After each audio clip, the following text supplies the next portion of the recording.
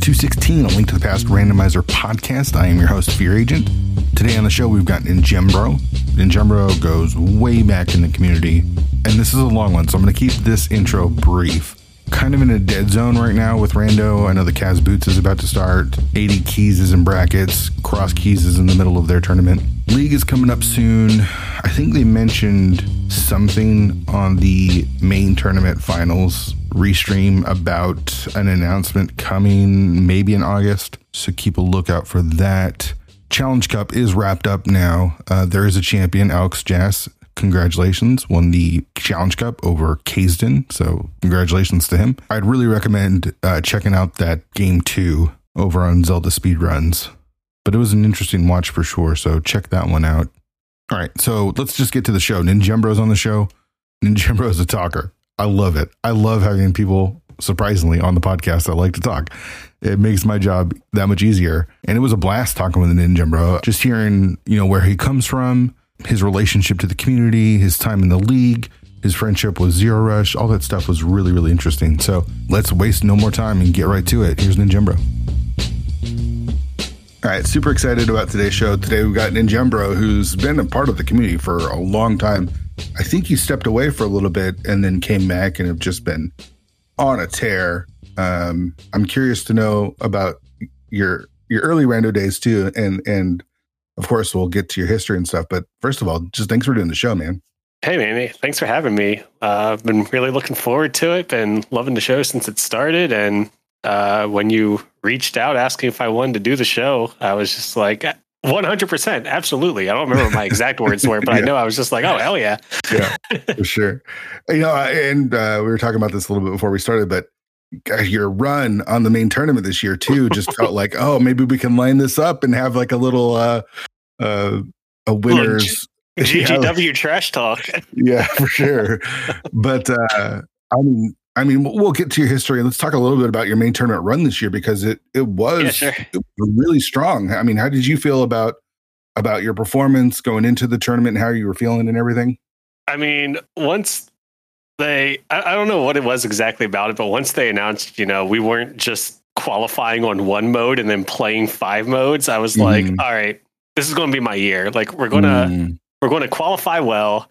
And then we're just going to not, completely just fall flat during groups like we have in the last couple of years. And we can get to that in the history, but, right. So yeah, going into groups, I was pleased, and this is not a jab at anybody, because everybody in my group put forth very good efforts, but like I was happy to not be in like a group of complete death.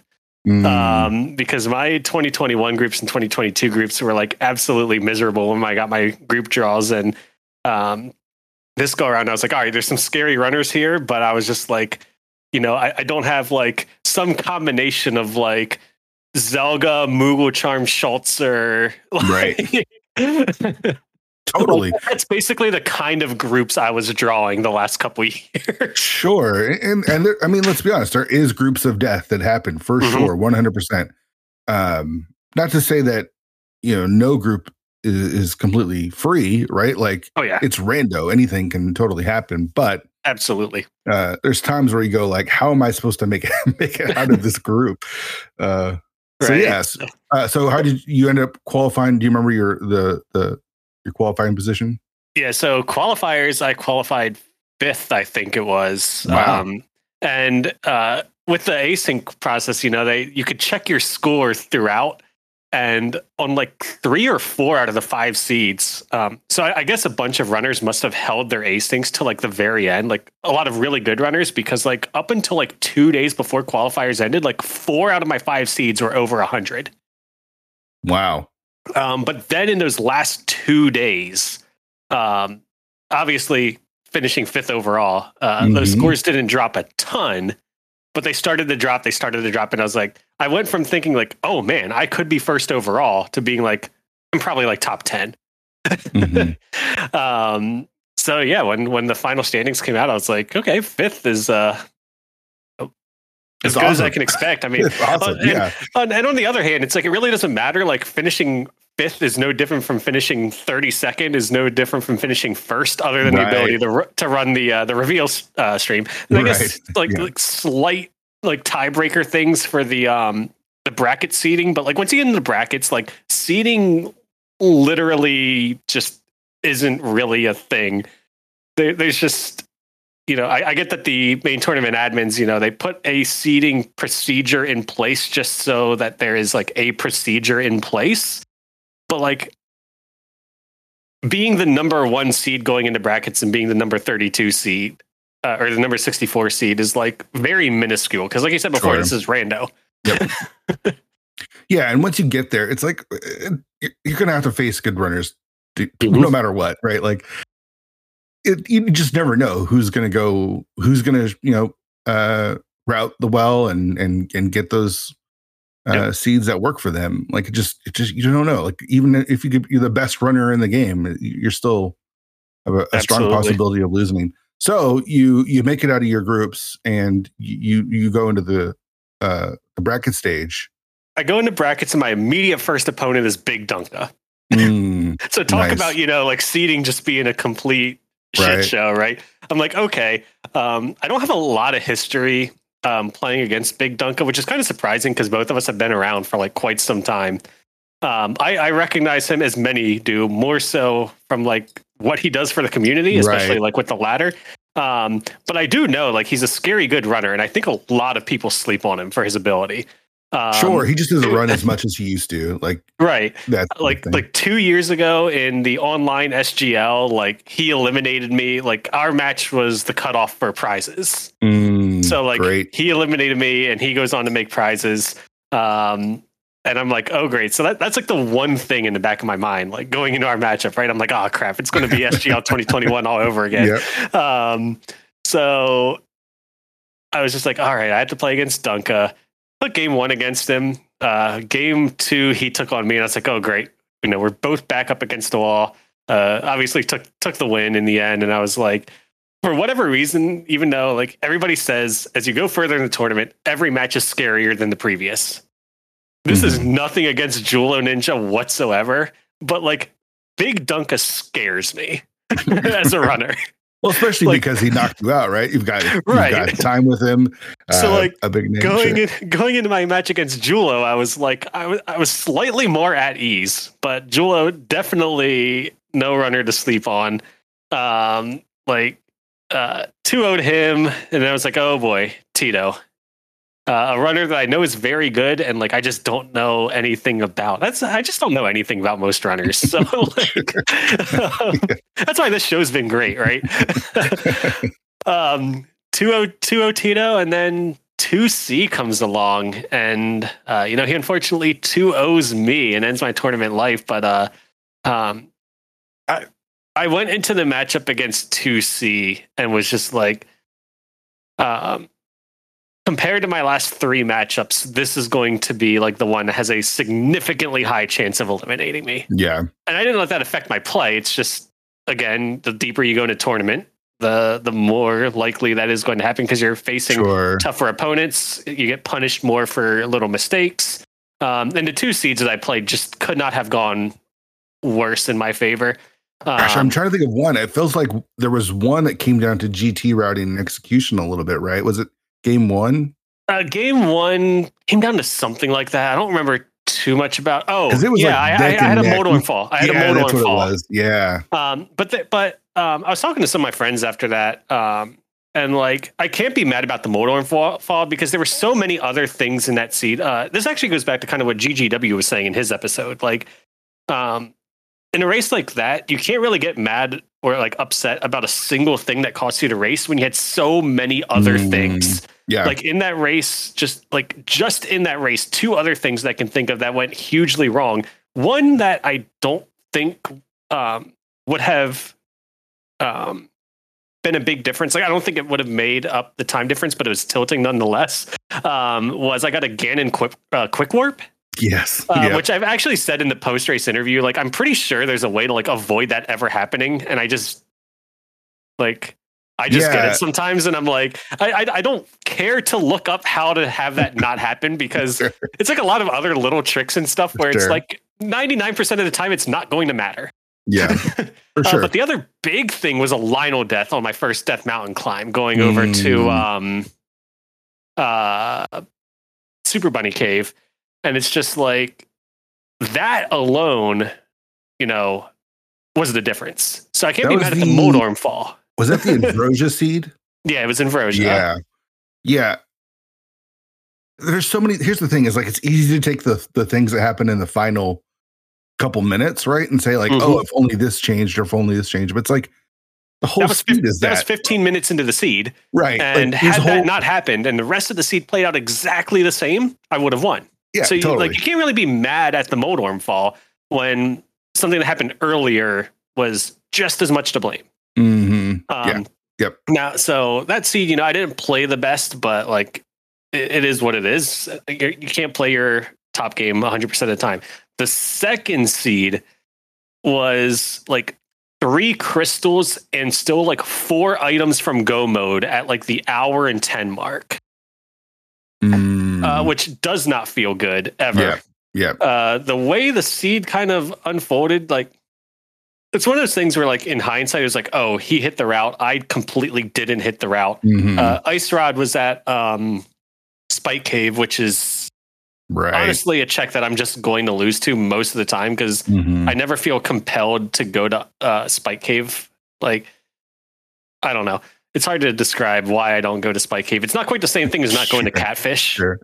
But it feels similar. But it's like at the time that I was routing the seed, when I was at like an hour and 10 minutes in and still 4 items from go mode, it doesn't feel great, but I was like, this doesn't feel bad either because just like the location of things in the seed was abysmal. So it's like, if I'm like, if my opponent hit the same route, which the longer and longer you go, the less likely it seems because you're like, man, I've just hit every wrong decision. But like in the moment, it doesn't feel like you're too behind until, you get your Ice Rod, like you're partway through your second dip of Turtle Rock and you see your opponent finishes. Yeah, it's tough. But I mean, a hell of a run. That's what, top 8? Gosh, it's just such a cool, just a good run that I was rooting for you, man. Like I really, I had 2C on the show just a few weeks ago. Really big fan of his, big fan of you. So I was actually really liked his episode. Yeah, such a good guy. Like both of you are like 2 guys that's like, oh, it sucks that one of you has to lose, right? Like, I'm rooting for you both. But well, let's rewind it. Let's get away from Link to the Past randomizer. Yep. What was it? What was your gaming life growing up? Did you grow up with the SNES? So yeah, so like some other people in the community, I tend slightly towards the older crowd, not the oldest in the community, but just recently hit 36. Okay. So grew up. We had an NES as early as I can remember. So you don't technically form memories at certain ages, but allegedly, according to my parents, I was able to beat the original Super Mario Brothers at age 3. Wow. That's impressive, dude. With warps, because some of those levels in the middle of the game are like insane. But with warps, I was apparently able to beat it at 3. The earliest specific gaming memory I have was Super Mario Brothers 3. I think when I was 4 years old, I was able to beat that game with one exception. I absolutely don't know why, but I had so much trouble with the Bowser fight. So my mom would have to beat the Bowser fight for me in Mario 3. Sure. But besides those, a lot of my gaming history was Nintendo. Had the NES, got the SNES in like 94, I think, for Christmas. I didn't get it like right when it came out. Got it quite a few years into its into its lifespan. And then from there, most other Nintendo consoles I got at release are very close to it. But I grew up with Zelda 2, Link to the Past. Strangely, compared to a lot of people, like I played all these games growing up, but I don't have as strong of an attachment to some of the games as a lot of people do.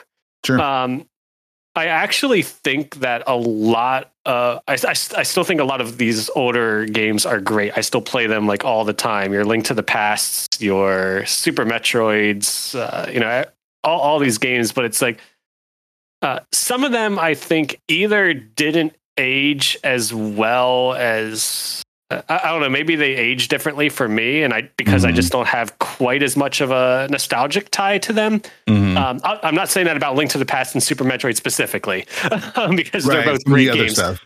Yeah. But at least with Link to the Past specifically, it's not even like in my top 5 Zeldas. By time played, it's by far number 1 by like a billion times because of racing. Yeah. Right. But like even 2D Zeldas, like I don't even think it's in my top 3. Really? I think it's a good game, but I think most Zelda games iterate on the previous games exceptionally. Yeah, I think it's fair to say. I absolutely love the Oracle games. I love Minish Cap. Link Between Worlds. Oh yeah. Like Link to the Past is still great, but I don't have as much like I said, I just don't have as much nostalgia kind of like driving my thoughts behind the games. But like similarly, and I get a lot of flack for this in lots of just like communities and stuff. I think Ocarina of Time is the worst 3D Zelda game. What? While still, I simultaneously think it's a good game. Like that's the problem of the thing. It's like, it's the worst of a bunch of really good games where like the worst thing possible is like, man, I really still would love to replay this game. Do you think something like Skyward Sword is better than Ocarina of Time? Yeah.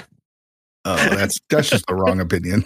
Oh, I understand. So it's almost like nostalgia doesn't play a part of your feelings towards a video game then, right?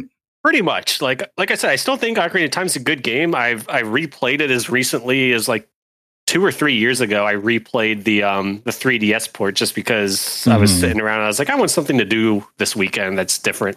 So I replayed it. I just think I respect it for the groundwork that it laid out for the rest of the series. Sure. But I just don't think it's aged particularly well. Like you get to Hyrule Field, you're a kid and you're like, holy crap, look at this giant world. But as an adult, you get to Hyrule Field and like maybe you have the nostalgia and you're like, this is still great. But like I look at it, I'm just like, wow, this is just a very large empty field with almost nothing to do. Sure. Like there's almost no enemies on Hyrule Field. You have those weird pineapple things. I always forget what they're called. That like fly around and you have to hit them with a boomerang, and you have the skeletons that come out at night. But other than that, like that's it. Sure. So Hyrule Field exists solely to get to like the town or to the horse area. Like good game, but it's like I don't know. But it's also hard because you're talking about in retrospect, right? Like when the game came out. Oh, when the game came out, it was 98 or whatever. Fucking incredible. I played the shit out of it. There was nothing like it. And so the other games are able to take that and expand. Breath of the Wild. Have you played Tears of the Kingdom? Oh my God, I finished it. Okay, I'm still playing tons of it in the post game. Totally. I loved Breath of the Wild. I know it has its detractors or whatever, but I kind of feel like almost what you're talking about Breath of the Wild, because with Breath of the Wild, you have this massive world, and I just loved exploring every inch of it. And it was one of my first open world games. So it was a new experience for me. You get Tears, and it's like, the world is no longer empty. There's like so much insane. Going on. Yeah. I actually, when I got Tears of the Kingdom, I started out loving it. And I'm going to preface this by saying I have not touched Breath of the Wild since like 2018. Okay. I played the shit out of it for like a year. Mm-hmm. And then was just like, okay, I think I'm done with this game. And it's too big of a game for me to really go back to. Right. Like I'll go back and replay games occasionally, but if they're longer than like 8 to 10 hours, I'm probably never going back to it a second time.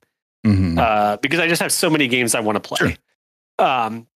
I started out Tears of the Kingdom absolutely loving it. I was like, okay, this is like exactly what I wanted out of Breath of the Wild 2. Like it feels like Breath of the Wild, and it's awesome. Mm-hmm. I got to the surface and I started to just be like, I started to cool on it really quickly. And I have one big unpopular opinion about Tears of the Kingdom that everybody else seems to love. I absolutely hate the Ultra Hand mechanic. Really? I feel like a lot, it's gotten better after like tons of hours, but I feel like it's kind of clunky. It feels like sometimes I'm fighting with the controls. I think it's cool that you can just build these like ridiculous things, and it also allows you to torture Koroks. Right. But yeah. I don't know. Like it's hard to describe, but I'm just not like very into like creative type stuff like that. Okay. So like it also felt like some of the shrines, and I was glad because maybe it was just some of the shrines I found early were some of like the most bizarre Ultra Hand required ones, and like I felt like I was fighting with them, and like it took me like 20 minutes to do a shrine that like any person like that isn't overthinking it would finish in like 3. Sure. But as the game went on, other than Ultra Hand, I very quickly was like, yes, this is better than Breath of the Wild in every possible way, except for Ultra Hand, but I'm willing to look past that because everything else is like incredible. Yeah. And I finished the game probably around like 80 hours or so, and I'm probably up to like 110 now. There's still gas in the tank, but I think I'm starting to cool a little bit. I mean, anything that you put over 100 hours in feels like you got your money's worth, right? Like that's a lot of time. Less than $1 per hour of entertainment. You're not going to get much better than that right. in any other medium. Yeah, for sure. Yeah, I'm like others. I think you're crazy about Ultra Hand, but I understand it. It's so open. Like you can do so much with it that it can almost feel almost overwhelming. Yeah. For the people that love it, like I'm very happy that it exists for them. Sure. I also just the other thing, like the fuse mechanic is neat, but it just feels like it's just adding time to like making my weapon stronger when it's going to break like in 7 hits anyway. I just wish there were more strong weapons that I didn't have to like kill something and then fuse its horn to it and but the things I did like about the game just like blew me away. Like they addressed enemy diversity. They addressed like they didn't really address Koroks. They didn't really address I guess some people like the Korok hunt. I could have done away with it. Sure. They didn't really address weapon durability, but like everything else, they just knocked it out of the park compared to Breath of the Wild. Sure. And similarly, like I don't know if I could go back to Breath of the Wild now. Yeah, I actually kind of want to see like how it compares. Like, does the game feel like incredibly small by comparison? It has to, right? I mean, right. You've got so much more to do, like just so much more to do in Tears of the Kingdom. Yep. I also didn't really care for the depths at first. And even when I started to appreciate it more, I was like, but like, it is neat. It almost feels like this version's Breath of the Wild overworld. You know what I mean? Like it's a bit more empty. I mean, you're really there just to mine stuff and get treasures and stuff. I think it's pretty cool. Here's the thing. Okay, so I agree with a lot of the points that you just said about Tears of the Kingdom. I didn't know this is what the podcast was going to turn into, but I love it because all I've done is been playing Tears of the Kingdom so much since it's come out.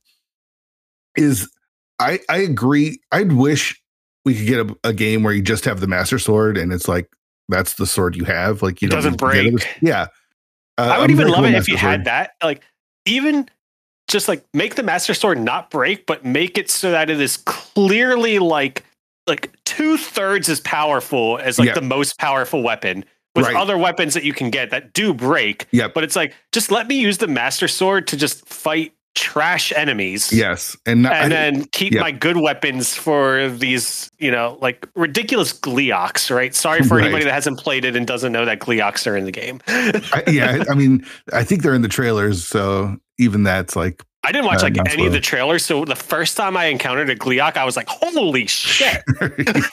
Yeah, for sure. But I mean, we're like over almost month 2 now, so I feel like we're kind of out of that spoiler territory. Yeah, I still never want to spoil like story stuff, but like things like that. It's like Gleok like Gleoks have been in Zelda since Zelda 1. So I don't know if they've been in Zelda. No, I think they were in. I think there was one in Oracle of Seasons, but I don't think they've been in the game since then. No, there's actually, because I've got a whole compendium. I've got all those like hardcover Dark Horse books that they put out, and they've been in more games than you realize. Just not always as bosses. Gotcha. Here's the thing: is the weapon system I think is better than Breath of the Wild, because it's just still not good. It's not great. Yeah, it's not great. In Breath of the Wild, you never wanted to fight enemies because you didn't want your weapons to break. Now all your weapons are shitty, and so it doesn't really matter if they break. So now when you actually kill enemies, you're rewarded with ways to make your weapons better. That's actually really fair. It's a minor upgrade. That just makes it way more playable. Like the fact that I'm not afraid to like go fight enemies, because now I can upgrade my rusty shield or my rusty broadsword or whatever, and not worry about it constantly breaking. Like, oh, I found a Royal Guards broadsword. It's like power 50 or whatever. I never want to use that. That you don't have that anymore. So okay, so let's go back. So you're gaming, you're playing all this Nintendo stuff. Yep. Is it just Nintendo? Are you into like the Zelda Mario stuff, or is it just more I'm into video games? I'm into video games, like love Zelda stuff, love Mario stuff. Like I am hardcore like a Nintendo fan at heart.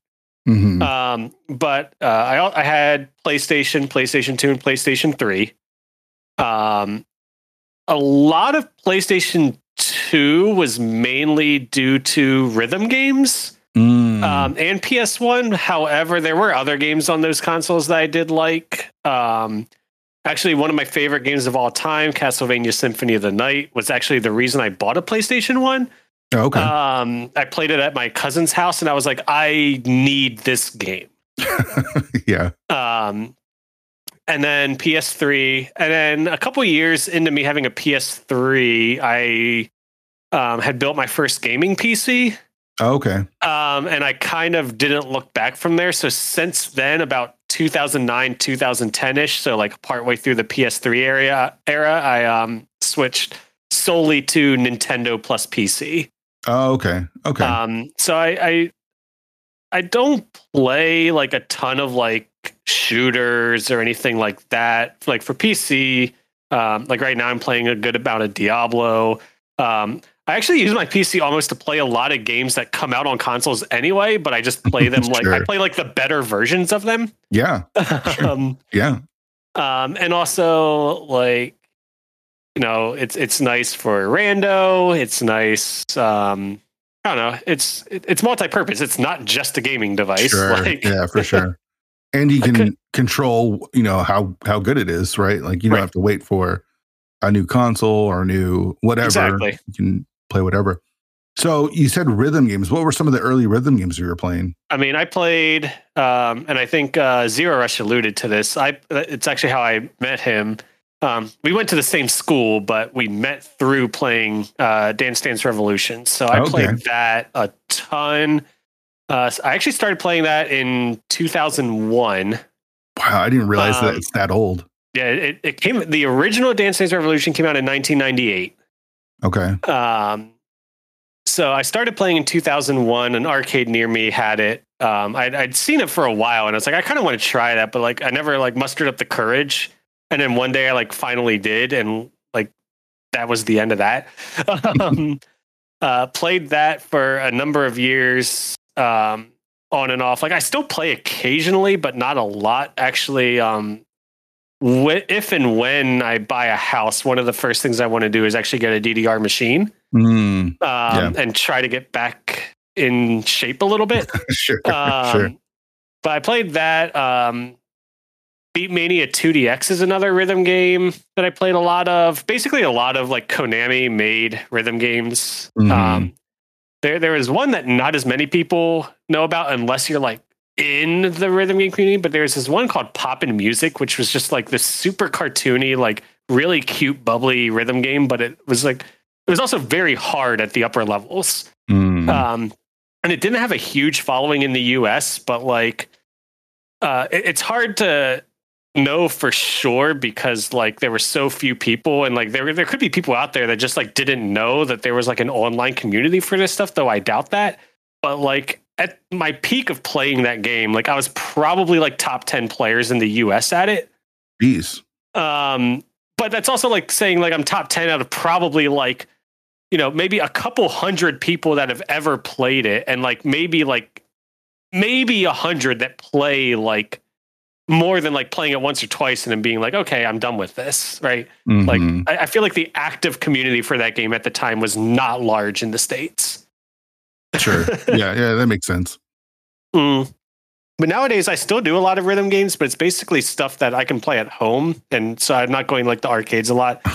So there's one on Steam called DJ Max, which is just like another like hit the buttons in time with the music.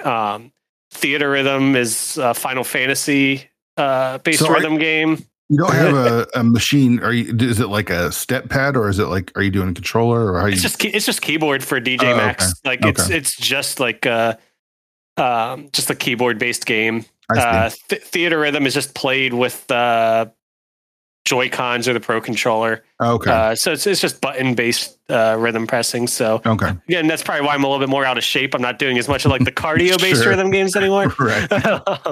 But yeah, like did a lot of that, and honestly, like kind of similar to Rando, and perhaps more so, like rhythm games, like it's such a small community that you make a lot of friends in it. Like if you travel for tournaments and stuff like I used to, I would say like of all of like my, I guess the categories, you know, like IRL versus online friends, like out of all like my IRL friends that like I still hang out with on a regular basis, like probably 90% of them I met through rhythm games. Jeez. That's crazy. Like some of my closest friends that like live around me, like I met through rhythm games. Yeah, I mean that makes sense, especially with rhythm games, right? Because you're playing on a dance pad.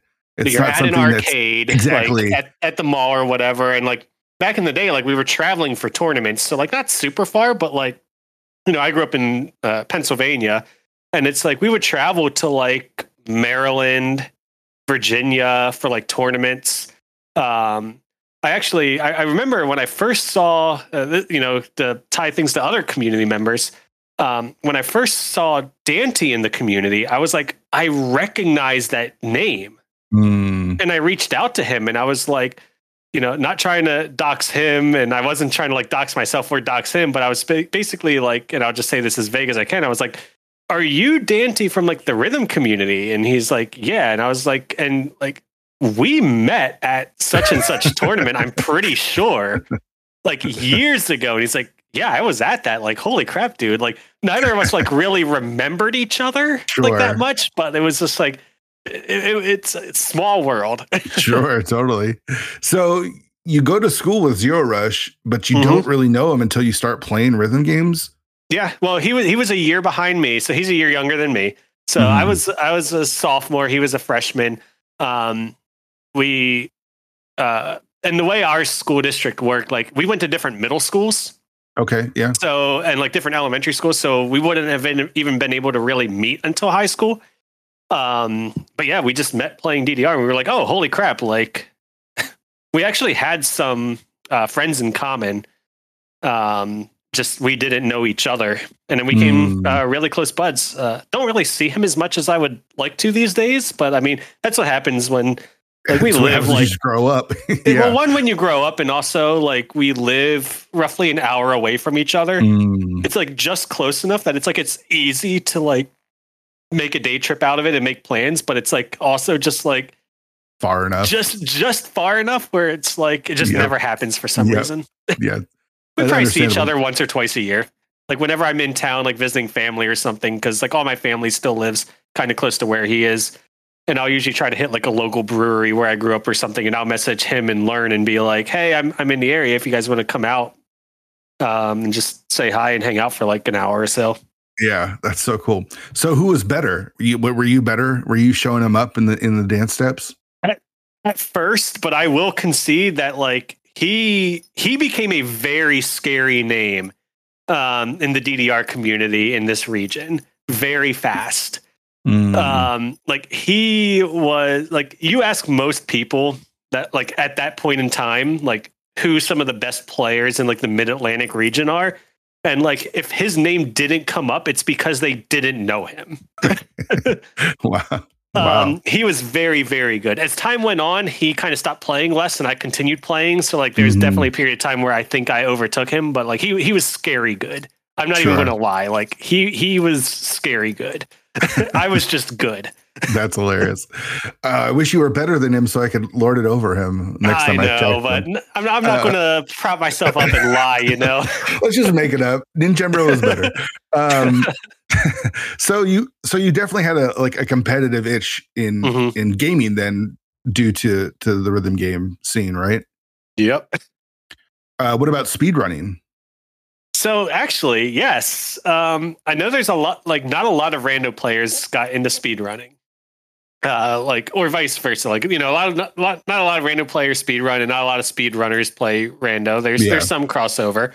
But I actually started, I'd reached out to like a small group of friends, I want to say in like 2012.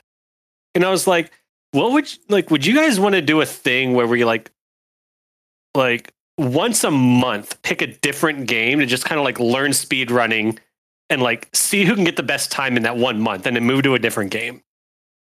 It was like 5 or 6 of us and we were like, yeah, let's do it. Well, it turns out that we picked the first game, like 3 of us actually attempted it, and I'm the only one who continued playing after like a week. Wow. That original game was Super Mario Brothers Warpless. Oh, okay. And I actually speed ran that for probably the better part of a year. It's actually how I found SRL back in the day. I still remember. So a lot of people will recognize the name, even though I don't think he's ever played Link to the Past Randomizer, but he's a pretty decent name in speedrunning. But there's a guy named Cosmic. Oh yeah. He's if you know speedrunning, you know Cosmic for sure. So I went into IRC and I was like nobody knew who I was because I was just like grinding offline, right? And like my time wasn't even like super good at the time, but like I guess for like somebody new coming onto the scene that nobody knows, they were like, "What the crap?" And I was like, "Hey, does anybody want to race this?" And Cosmic was like, "Yeah, let's go." And I think he still beat me, but like he pulled like a 19, like 20 or something. And I mean, I could probably go back into SRL right now and look at that first race that I did. But like I got a pretty decent time, and he's just like, apparently he went into like a Skype group that he was in at the time. It was like, who is this Ninjembro guy? Wow. I've never heard of him. And he's like gave me a run for my money in a race. Wow. We actually became pretty close buds for a while. Like I joined a group where there was a bunch of SMB1 runners. And we would do like Skype calls and stuff. Like while we were just like grinding runs, we would do casual races a lot. I grinded my time down. So this was back when Andrew G still had the world record for Warpless at a 1943. Myself, Cosmic, and like 1 or 2 other people were like really grinding, trying to beat that.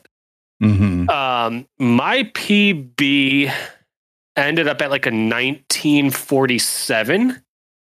Wow. But then one day, like somebody just like crushed Andrew's time. And I was just kind of like, I think I'm done. And I had never improved from a 1947. That's an awesome time, though. At the time, it was 3rd on the leaderboards. Now I don't even think it cracks top 100. Like that game has like gotten so popular for like speedrunning because it's so accessible. And like it's a hard game, but like from a speedrunning perspective, it's very accessible. Sure. It's also super optimized. So I feel like it's hard to. Yes, it's hard to Trying like to break in. Exactly. Like every once in a while you'll see like someone broke it by like a frames. It's like so close, but yeah.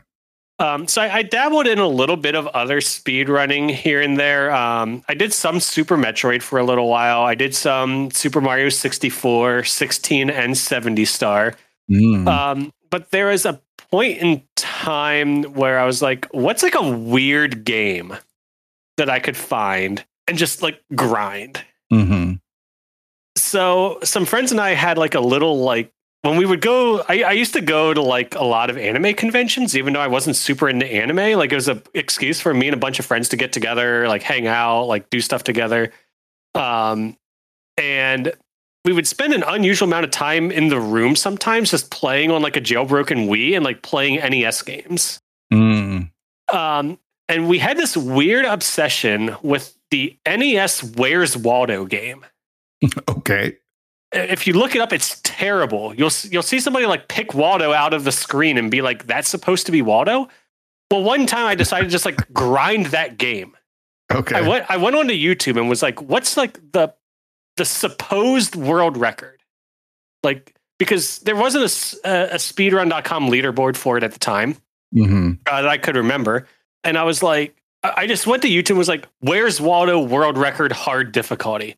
And it was like I'm looking at the leaderboard now, but I want to say it was like probably like a 221 or something like that. It's a very short game. And I started grinding it. Okay.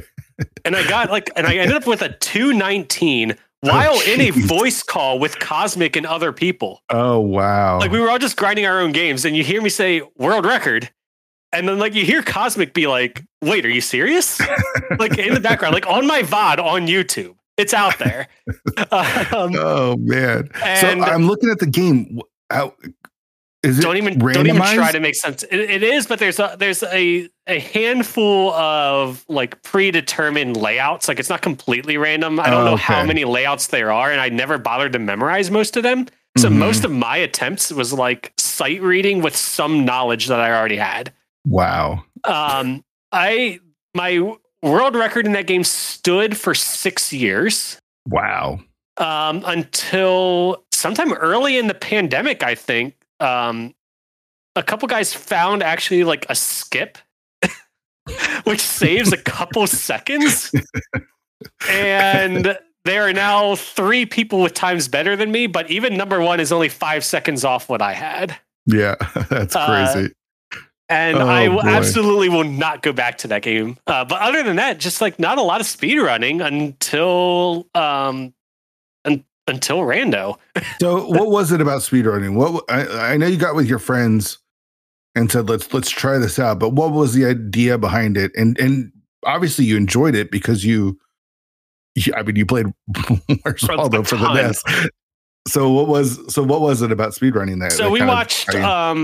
We used to watch like old speed runs from like Speed Demo Archives, like back in the 2000s, and then like those early GDQs. And we were like, let's just try this out. And then I didn't think like I would get hooked, but then I got hooked. Oh, another game that I ran for a while, which I would actually like to get back into, and I know Rick actually does occasionally, is Dr. Mario SNES. I really liked speedrunning that for a little bit, but I never got very competitive at it. It was just a fun thing for me to do. But yeah, that's just a side note. Okay. So what was it? What was it about the grind? I think part of it was like at that time, like, so like a lot of people can do the math. I said I just recently turned 36. I actually went back to college a little late. I didn't go immediately out of high school, so I didn't go back to college until 2010. Okay. So like I was in college, and unlike a lot of people that go back to college late, like I was working full time at the time I decided to go back to college. And I went to college full time and cut my work back to part time. And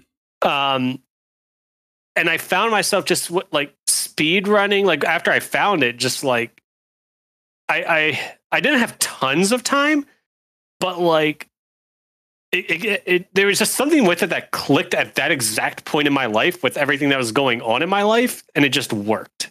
And it's part of why I don't think I could like seriously grind now like I did then. Yeah. I just don't have as much of that grind mentality. Sure. Yeah. I get it. I don't have it, but I understand it. Like the grind is almost to me the worst part. There are games I've wanted to go back to, like Maniacal, one of my league teammates, is big in this Super Metroid community. And he's been pushing me to go back to any percent to get a sub 50 because he's like, I know you can do it. And I know I could do it. Mm-hmm. And I kind of do want to go back to it.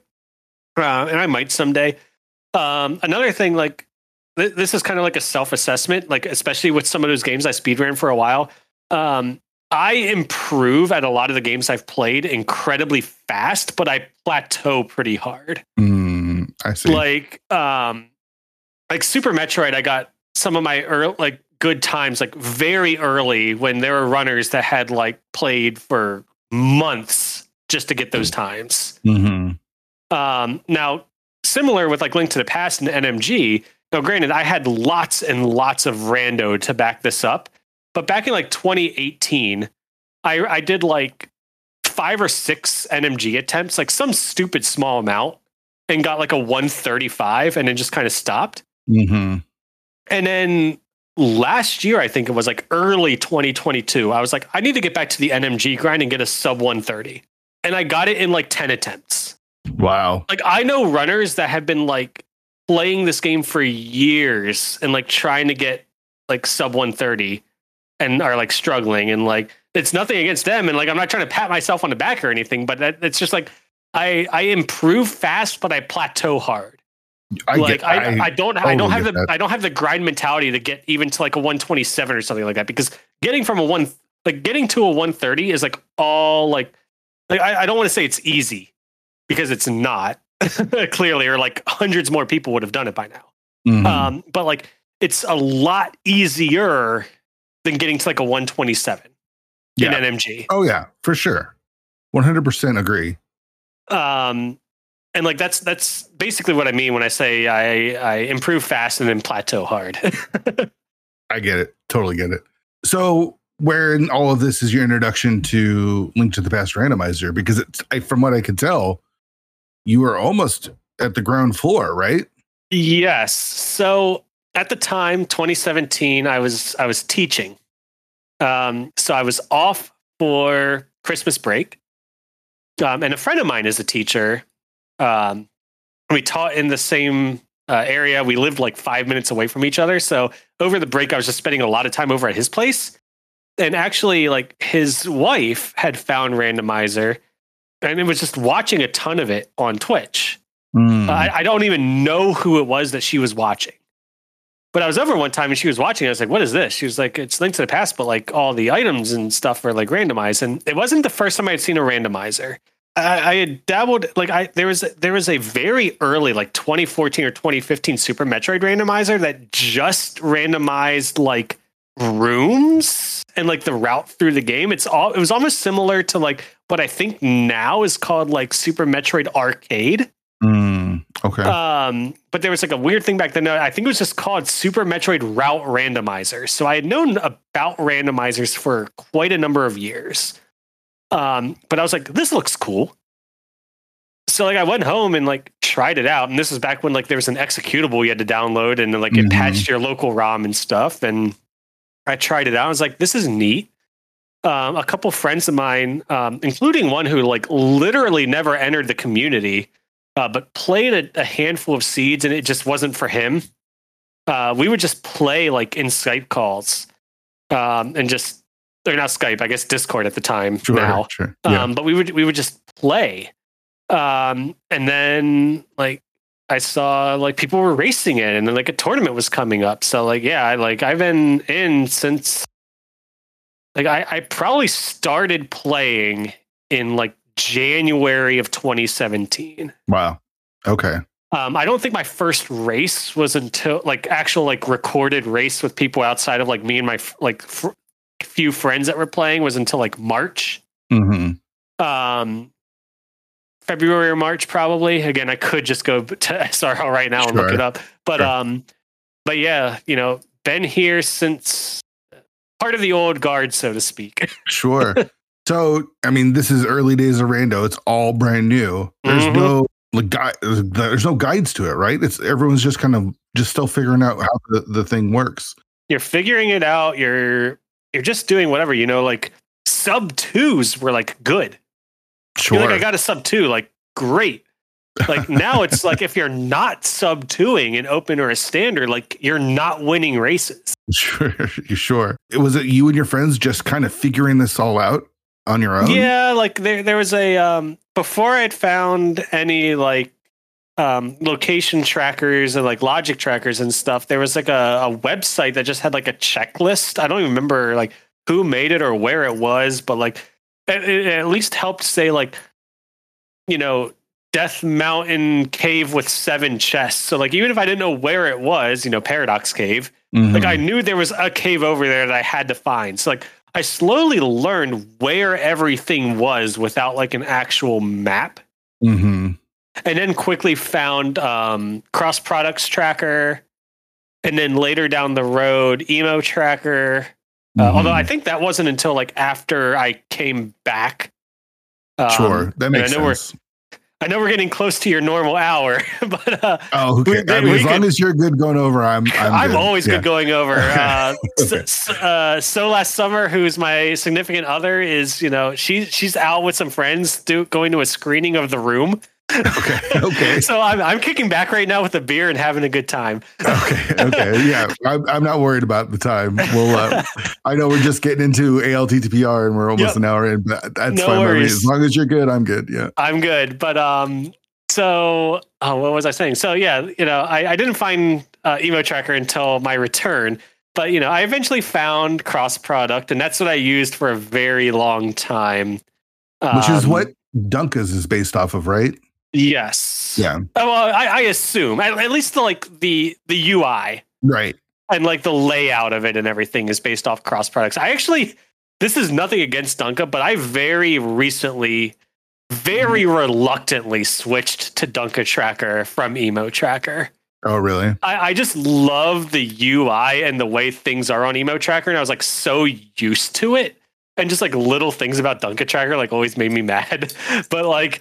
I made the switch at the same time that I finally got around to setting up auto tracking. And I've actually come to really like Dunka Tracker, but there are still little things about it that I've actually put in feedback that I'm just like, why is it this way? Like, for example, like if you do open as a preset, like why doesn't everything just default to a crystal? Why is everything a question mark that you have to click multiple times? Sure. Yeah, I think when I was racing, I was stuck in my emo ways because I got it. It's so customizable, and I think I was able to get it exactly how I liked it. So tell me about those early days. You joined that first big tournament in 2017, right? Yes. I don't know how big it was. Do you remember how big it was? So going back to that there's actually a tournament still. This is funny. There's still a tournament in progress that I guess just never finished out. The 2013 Super Mario Brothers Warpless tournament. Oh, there you go. That is still ongoing. Okay, so it actually looks like that first tournament doesn't show up on Challenge for some reason. Yeah, so I think the 512 is missing too from Challenge. I think 512 is on there, but I don't know if it is showing up there for me. The spring 2018.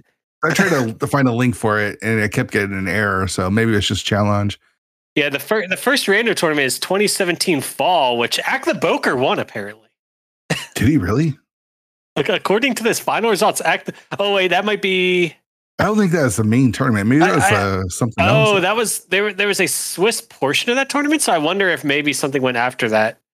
I don't know how some of these older tournaments work, to be quite honest. Sure, but he went 7-0 in a Swiss portion of a fall 2017 tournament. Good job, Mac. Did you introduce Zero Rush to this, or did he find it separately? Oh, okay. I introduced him to it. I was like, yo, you should check this out, because I knew he loved Link to the Past. I knew it was like one of his favorite games. So I was like, you need to see this. And I think he was I don't know this for sure, so I might be putting words in his mouth, but I think he was a little like lukewarm on it at first. He was like, yeah, this is kind of cool, but whatever. And then he just I think he probably just like a lot of us, just kept playing it. And it was like, okay, this slaps. Right.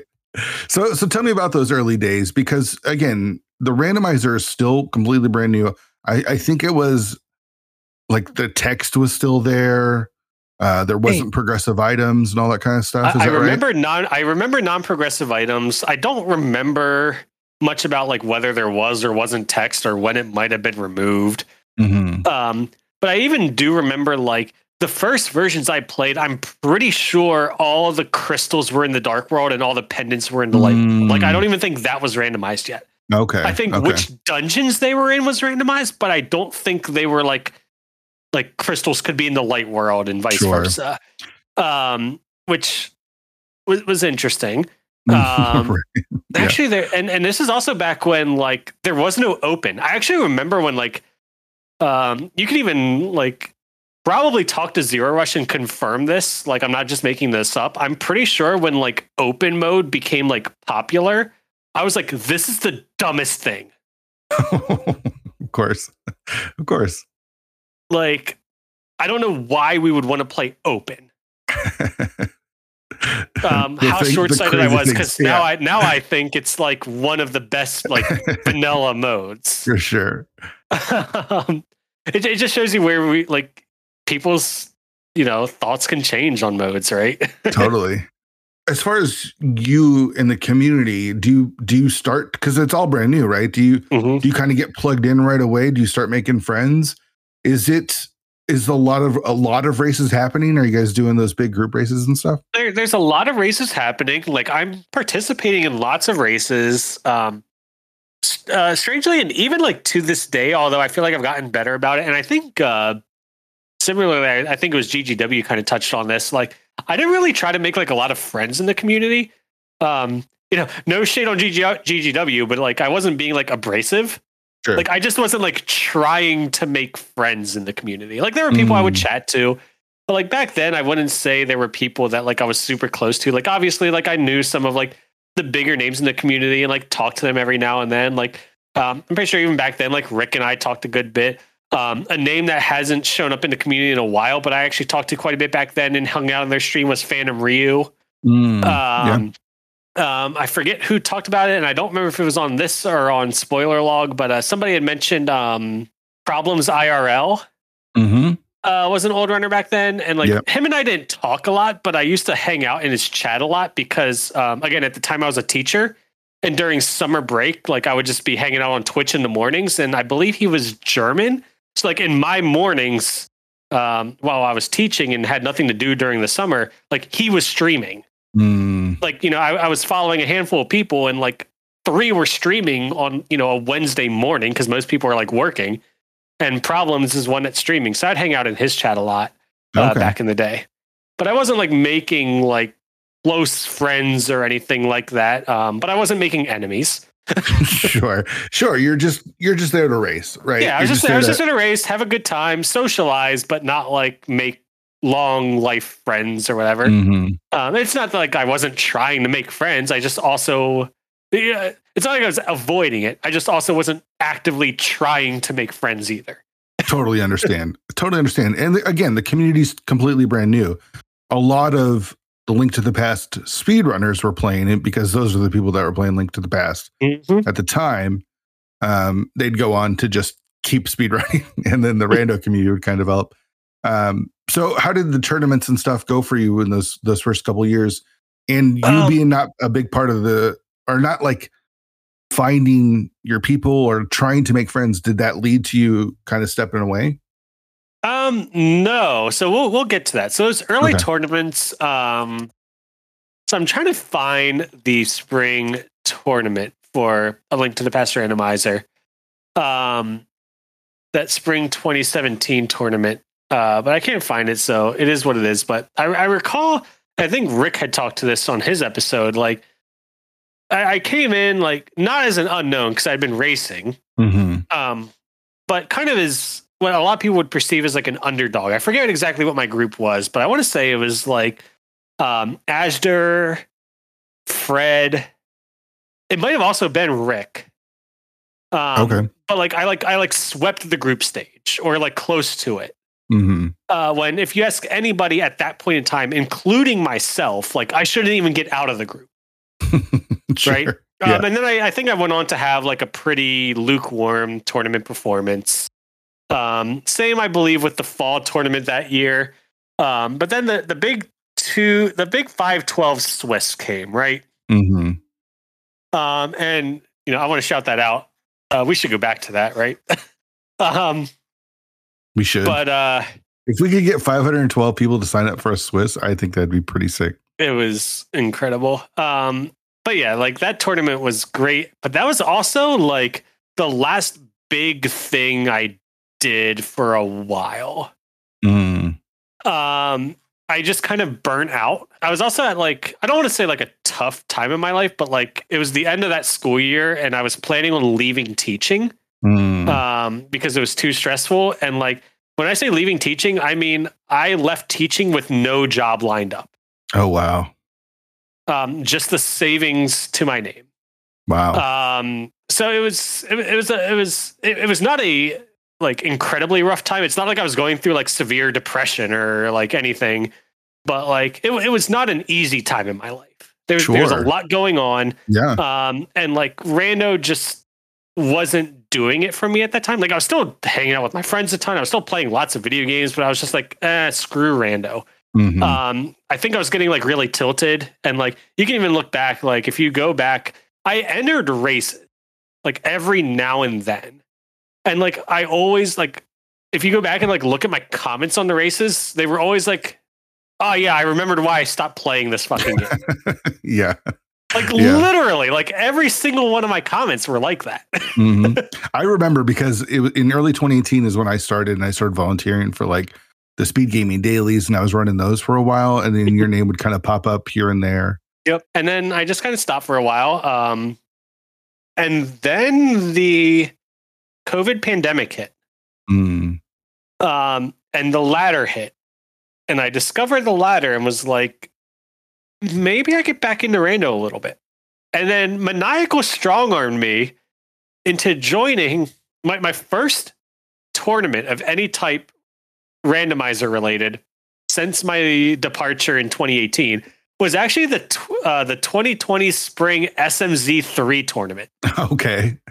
I had played a few SMZ3 seeds over the years. But I suck at Super Metroid. Like I can hold my own. But I could still like today if I 1v1 Gamma, I would crush him. Sure. Okay. Open challenge Gamma. Even though I literally have not played SMZ3 since I got eliminated from that tournament 3 years ago. But I was like, I'm going to enter this, and I'm going to get crushed. I don't know why you're telling me to enter this. But I 2-0'd my group. It was like the double elim single, like best of one groups where, the top two make it out. Mm-hmm. So I beat Dr. Bob-tastic. I'm looking at it right now. And then I beat Ivan, who's like, at the time was just like a powerhouse in Super Metro, like SMZ3. And then I got into the brackets and I was like, okay, that was a fluke. Like we're going to get destroyed. I won my first 2 races and went out top 16 to Azure. Wow. Super impressive, dude. Like, I don't know how I did that. Mm-hmm. You said Maniacal got you back in. Were you playing with Maniacal when you were first playing ALTTPR? Yeah, I actually kind of got him into it. Actually, that summer, the summer of 2017, I actually went down. At the time, he was living in Atlanta. And again, as a teacher, I had a lot of free time. So I drove down there and just spent a week at his place. And he had already played a little bit of Link to the Past Randomizer, but like over that week, like if I recall correctly, we didn't spend a lot of time doing it, but like, I kind of like went over like tech and stuff with him, and like we kind of like theory crafted some stuff and workshopped some stuff. And we also, that was the week of SGDQ that year, so we watched a ton of SGDQ like in his living room while just enjoying beer. Nice. Yeah, I feel like I introduced a lot of my friends to Randomizer. Yeah. I mean, I actually also know Maniacal from the dance game community. Him and I met in 2002. Oh, wow. Okay. Playing DDR. Nice. Okay. So you take a break, you come back to Rando, but not just regular Rando. It's the Metroid version as well. Mm-hmm. What brings you back to just the vanilla Rando game? I mean, at the same time that he got me to join that tournament, I think season 0/season 1 of Ladder was starting. So I was like already kind of like back into Rando. Okay. And he was like, oh, this is perfect because there's this SMZ3 tournament. You should enter it. And I'm like, damn it, dude. Okay. So once it got its hooks back into you, it was there then, right? The pandemic was happening. Yeah. I was like a lot of people, I was just kind of like bored at home. Mm-hmm. And it was like the perfect excuse for me to get back into Rando. Like I didn't stop playing it with the expectation that I would stop playing forever, although that was a possibility. Sure. It was just an indefinite break. And the Ladder just kind of was the thing that I needed to get back into it. Did your attitude towards it change? Because you mentioned you came back and the comments that you were leaving were so negative. Did something change in you? I think it did. I was just in a, like, again, I was never like in a rough spot in life, but I was also just in a like life circumstances were better. Sure. Yeah, that makes sense.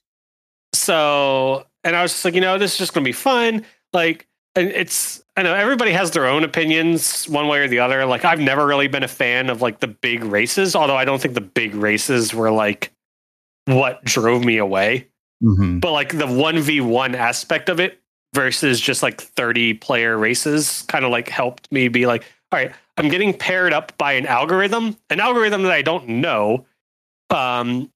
But an algorithm that is trying to be mostly ELO based. So kind of trying to pair you with somebody of relatively equal skill with a little bit of what, Dunka calls his secret sauce. Mm-hmm. So I was like, this is kind of neat. It allows me to like kind of climb and rack and stack myself. And I kind of like that aspect of it. I haven't been racing as much on the ladder lately, but just because there's been so many games I want to play and there's been so many tournaments. Sure. Like my inactivity on ladder is not due to me like not wanting to play anymore. It's just due to time and circumstances. Yeah, for sure. Like it's great and I love it. Sure. And you love it so much that I think you've been a part of at least of a couple of the invitationals, right? Actually, I've attempted to qualify for a few of them, but the only one I got in was the most recent Casual Boots. Okay. And that's the one that you finished second place in, right?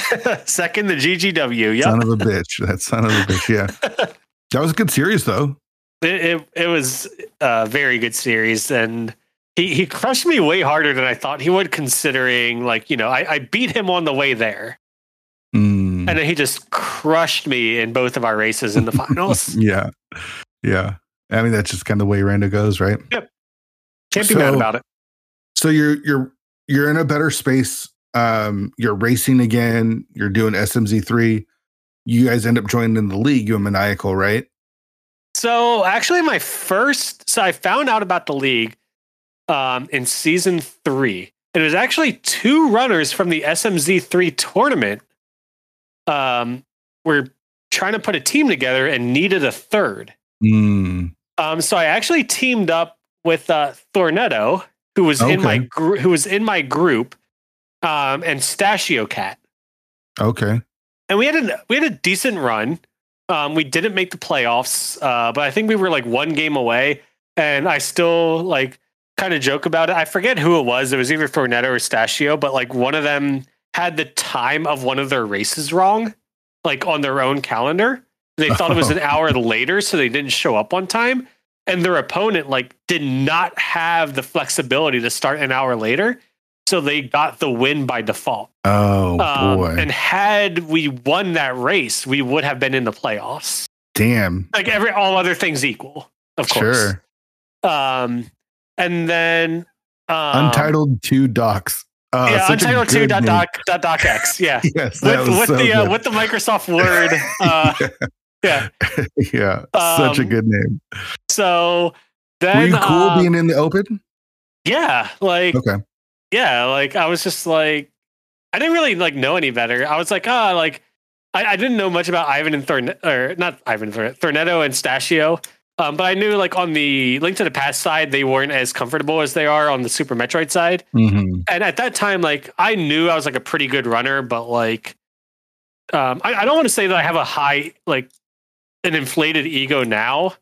But I'm at least like self-aware enough to recognize that like I am one of the better runners in the community. Like I will say that, like, and not be ashamed to say it. Yeah. But it's also like at the time I didn't realize that quite. Yeah. And even then I might not have been. Like I've improved a lot since my return. Sure. So it didn't bother me at all. And I was like, I actually kind of like the like proving yourself aspect of it, of going through the open league. Yeah.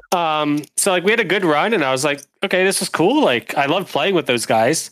But then for season 4, I don't actually remember which way it happened. I don't remember if either way, obviously I ended up joining Bottles on Empty. Yeah. I don't know if I got, if Maniacal and I tried to build a team and then I told Thornetto and Sashio Cat that I was like leaving, or if they were like, hey, I think we're like, sitting a season out. I don't really remember how it happened. But either way, Maniacal being a good IRL friend of mine and very strong runner in his own right, had the opportunity to start a team with him. We were looking at a few potential people for our third, but Maximum Barnage was somebody who I think similarly, I didn't know him very well, but I know he's kind of been around for a while, but just like not very active. And he, Maniacal was like, let's get him.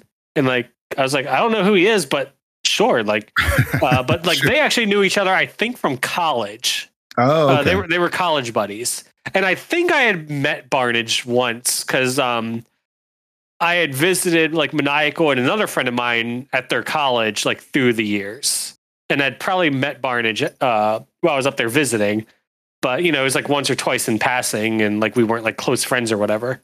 But since then, we actually try to make it a point as a team to get together at least like once a year.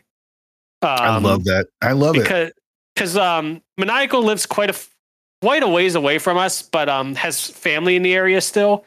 And Barnage, while not living close, is only a couple hour drive away. And I'm kind of like in the middle-ish. Sure. So I usually try to host them when Maniacal's in the area and Barnage is able to make it, and we'll like go out and hit a brewery. Like when we won the open league, like was the first time we got together as a team, and like we went out and celebrated. That's so awesome, man. I love it. Because that's what I was hoping for. The league is supposed to be about friends and, getting together and meeting people and stuff. And the fact that it actually happens is so cool. And not to like talk down to either of them too. Like I could easily like probably join/build a much stronger team, but I don't want to. Because they're like, no, I mean, because one, they are close friends of mine now. And also like, they're good. That's the thing, right? Are they like absolute? Like I could probably build a team to rival like the Pugs, right? Like we aren't the Pugs. Like you stack the three of us up against the Pugs, and I don't think we're there. Maybe, but that's also name recognition, right? A lot of that is name recognition. Yeah, like Dante, Andy, and Ari are all like insanely good runners. Sure. And I think like if you stacked our team up against their team, like they will win a majority of the time, but we still will take series against them. What I'm saying is like majority of the time. I'm just trying to be humble. I'm trying to be humble. I get it. But your team is good. Yes, our team is insanely good. I just don't think it's stacked. But that's okay. Like it's about playing with friends, right? It's about playing with friends, and like I like there's actually been recent talk where Maniacal has, and I'm not going to like out him or anything, but he's been in a big downward slump rando wise in terms of just like he's been like underperforming like to his expectations and all of our expectations, and he's thinking about taking a break. And I'm like, dude, if you take a break, like Bottles on Empty is not going to be the same without you. Yeah. Yeah. When you find your guys, it's hard to want to like I don't want a different team. Totally play with other teams. So season 4, you guys are in the open league, you end up winning it. I know Maniacal has talked pretty publicly about not being happy that he was in the open league. How did you feel about being in the open league? Like I know they have to like fill the 32 slots in the invitational. And I agree with Maniacal's assessment. Like, so I think there were some behind the scenes things that some people may have been privy to where like we were close, like we were like right on that line, apparently. Well, I could tell you because I was there. Okay. You were there. So we were like apparently right on the line. Yes. Of being invited versus being made to play an open. Mm-hmm. I don't care because again, I like proving it. Sure. But on the other hand, like I'm there in the league to like play rando. Yeah. Although I do like the competitive aspect. Like I am competitive by nature. I'm not hyper competitive, but I am competitive. Mm-hmm. So like, but also it's like, whatever. Like it felt so good to like win our way into Invitational. Totally. And we also we didn't curb stomp the opposition either. Like we had an insane regular season. I think we went 13-1 or something like similar like that in open. But like we almost didn't make it to the top 4 in playoffs. Sure. Like the only reason we didn't make it is in one of my races, my opponent didn't realize that he didn't have seven crystals. And went to GT and then had to go back to Eastern. Wow. And I won by like 20 seconds. Wow. That's crazy. Okay. So here's the thing is in the open, in the regular season, it's probably not going to be as competitive, right? Because there's a wide range of player skill in the open. But once you hit the playoffs, it's just as competitive. Totally. 100%. I'll speak to you guys not being in the Invitational because I was part of the people that voted for it. I knew who you were. I think if I remember correctly, it was like Ninjembro is good. Yep. Maniacal, we recognize the name, but we don't know how he is. But we think he's at least a little above average. I didn't know who Maniacal was at all. Okay. Yep. Okay. But then it was like, who the fuck is Maximum Barnage? Right. So if you guys got into the Invitational, like, sure, hindsight's 2020. If we had known you guys would have been as good as you were. We've joked about it a ton. And people always talk about like the divisions too. Like, oh, how come the division was so off? And it's like, because we don't have hindsight, right? Like you just gotta go with your best guess and hope you get it right. The only thing we hated about that season was we somehow got put in like the EU division. So like scheduling was a nightmare. Sure. Yeah. There's always those teams that get screwed by putting in a division that you have to schedule really shitty times at. But you guys win it. You guys not only so top 4 gets you your invitation, but you go on and beat JKO LOL in 4. And again, like insane team. Insane team. 14-1 you went that year. Yeah. I actually remember when we got eliminated this past season in the playoffs. It was a 1v1. I forget who I was playing, but I was the runner that ultimately, like, my race was the make or break. And I made it a point to actually point out to my opponent in our post-race interview, in the 3 seasons that I had been in the league, it was the first 1v1 race that I lost. Wow. I had gone 3 regular seasons and an entire playoff series without dropping a game. That's bananas, dude. That's so nuts. I'm sure there are other runners out there that have like equally insane stats. That's a pretty insane stat.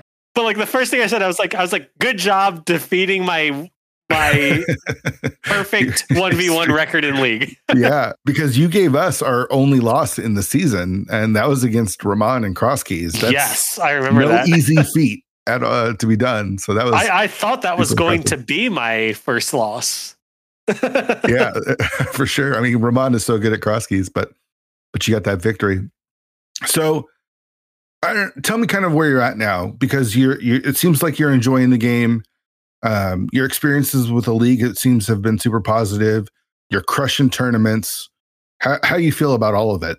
I feel good. Like, I plan on continuing to play League as long as I have a team, preferably one of close buds.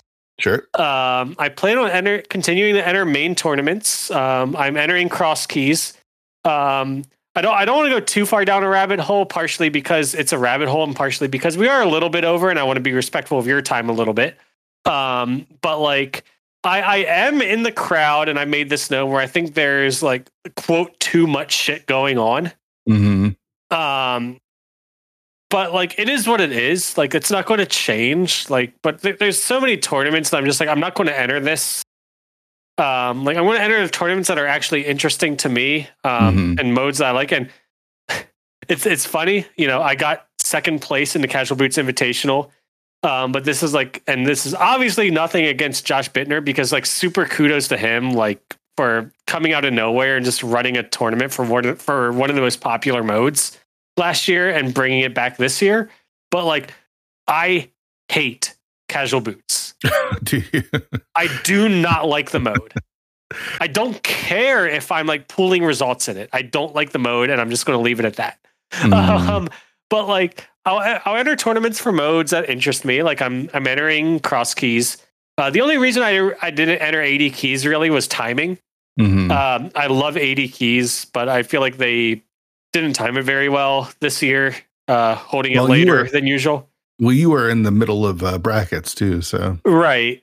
But even if I wasn't at the time, like had I gotten eliminated early, and that's the thing we could mention how the last 2 years I got eliminated in groups and main tournaments, but we kind of alluded to that earlier in the episode. Yeah. But even if I had already been eliminated at that point, like I would kind of rather enter cross keys because, like, I don't know, I've played plenty of like 80 keys or like regular modes, and I just haven't done much entrance recently. So I was like, I'd like to enter cross keys, and like doing both of those at the same time would just be a lot.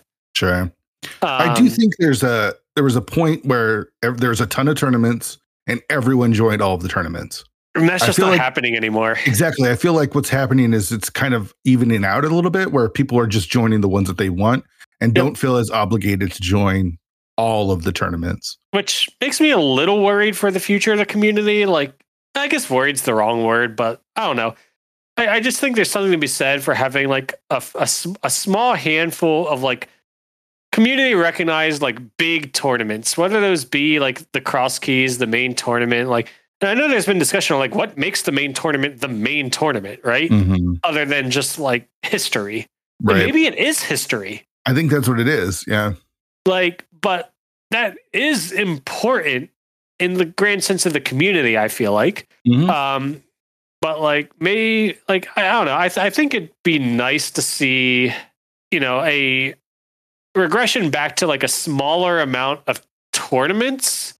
And like, as weird as it is to say, because I don't really like big races, like I think it'd be cool just to see a resurgence of just like more community races that aren't tournament related.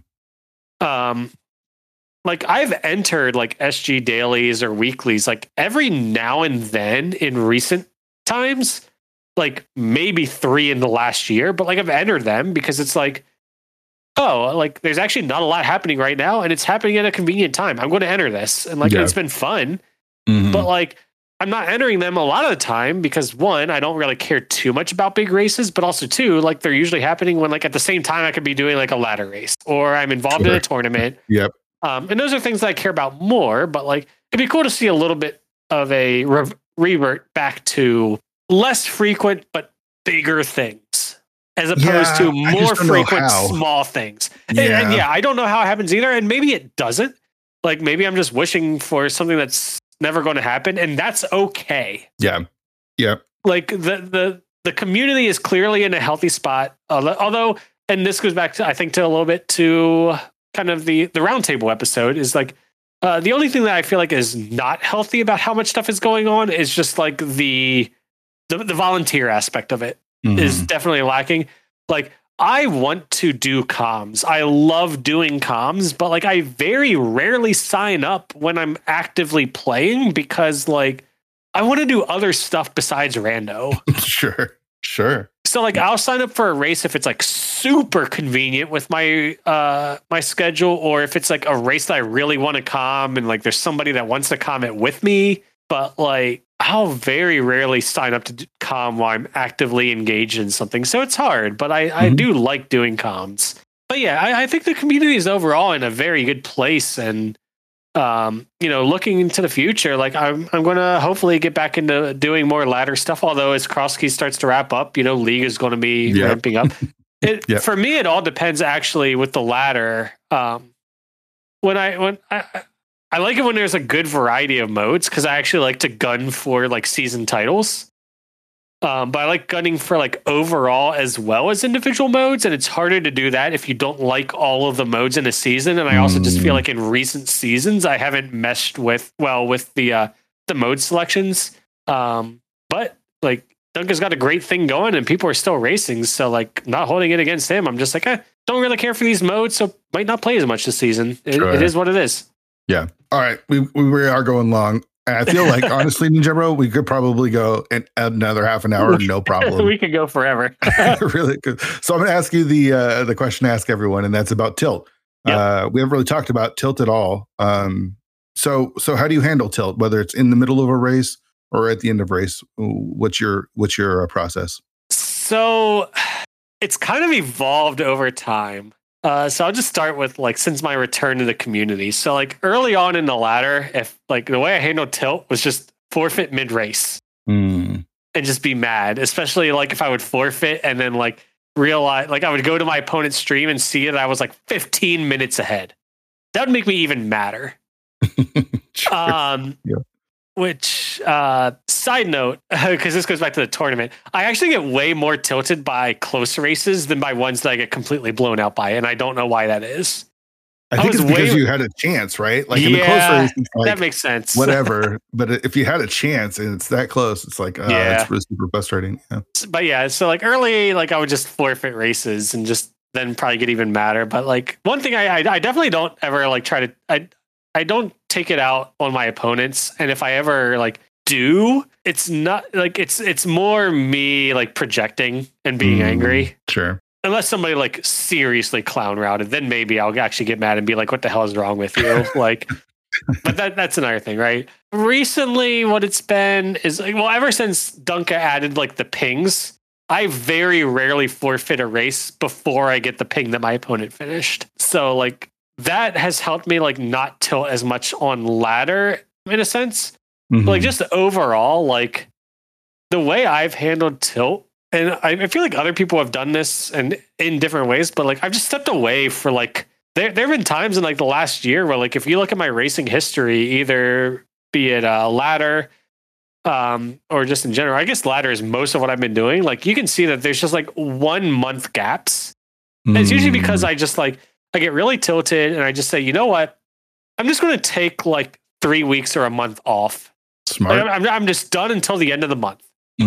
And then sometimes I stick with that, and sometimes I cool off a little bit quicker, and I'm like, you know what? I'll come back and do a race. But really, it's just been like I just generally follow through with that. Like if I say like I'm just done, I've only ever actually like unregistered from the ladder like once or twice, and those are the times I've been like super tilted. Sure. But usually, if it's just like minor tilt, I'm just like I'm just going to step away for a bit. It gives me a chance to focus on other games a little bit, and even some of those times, like I've done, like I said, community member So last summer is my significant other, and like we found time like when I've been tilting and not playing, but a way for me to like still like make sure.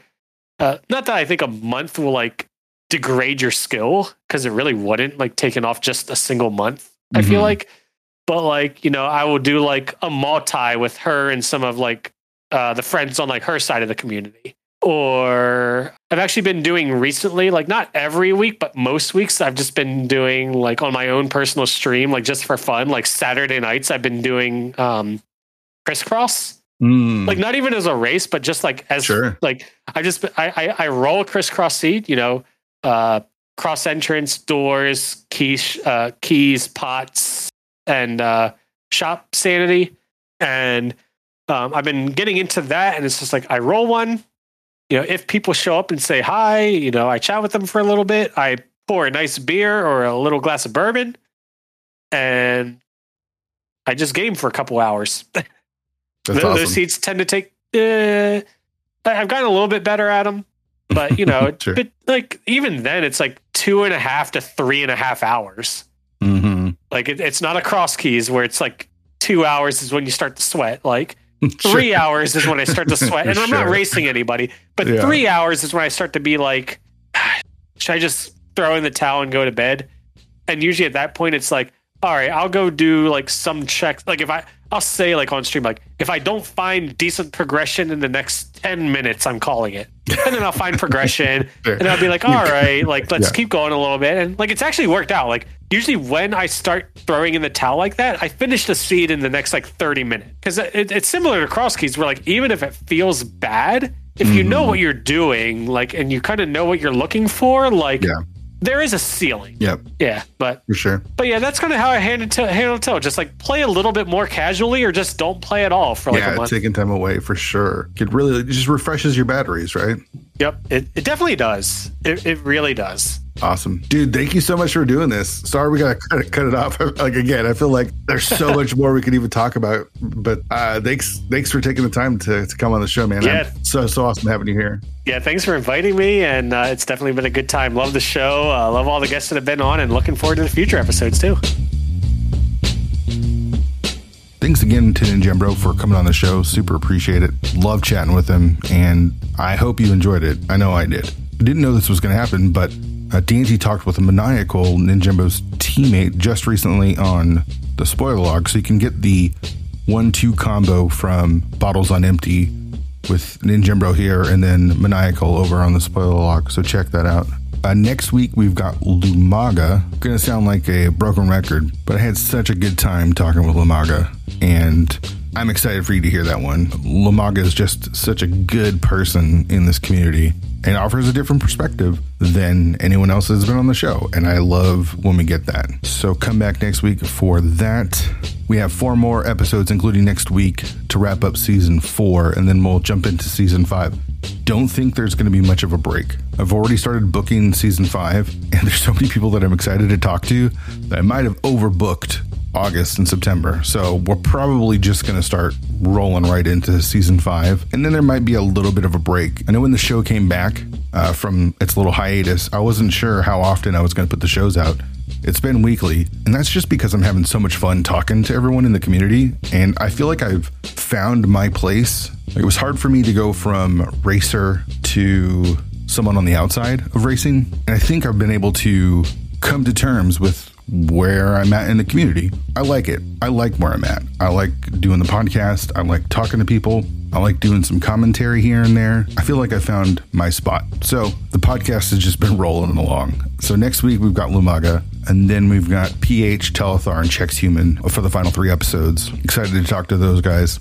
And like I said, already filling up season 5 way faster than I should probably be booking them. But what are you going to do? I'm excited. Join the Discord. 216pod.com has the links to that. If you're listening to the show on Apple Podcasts, if you could leave us a review there, that'd be helpful. Spotify as well. That actually helps us a bit too. I think that's all I've got. Thanks again for hanging out. Really appreciate it. Love to hear what you're thinking about this episode in particular in the Discord. So let me know. Come back next week for Lumaga. It's a good one. See you then.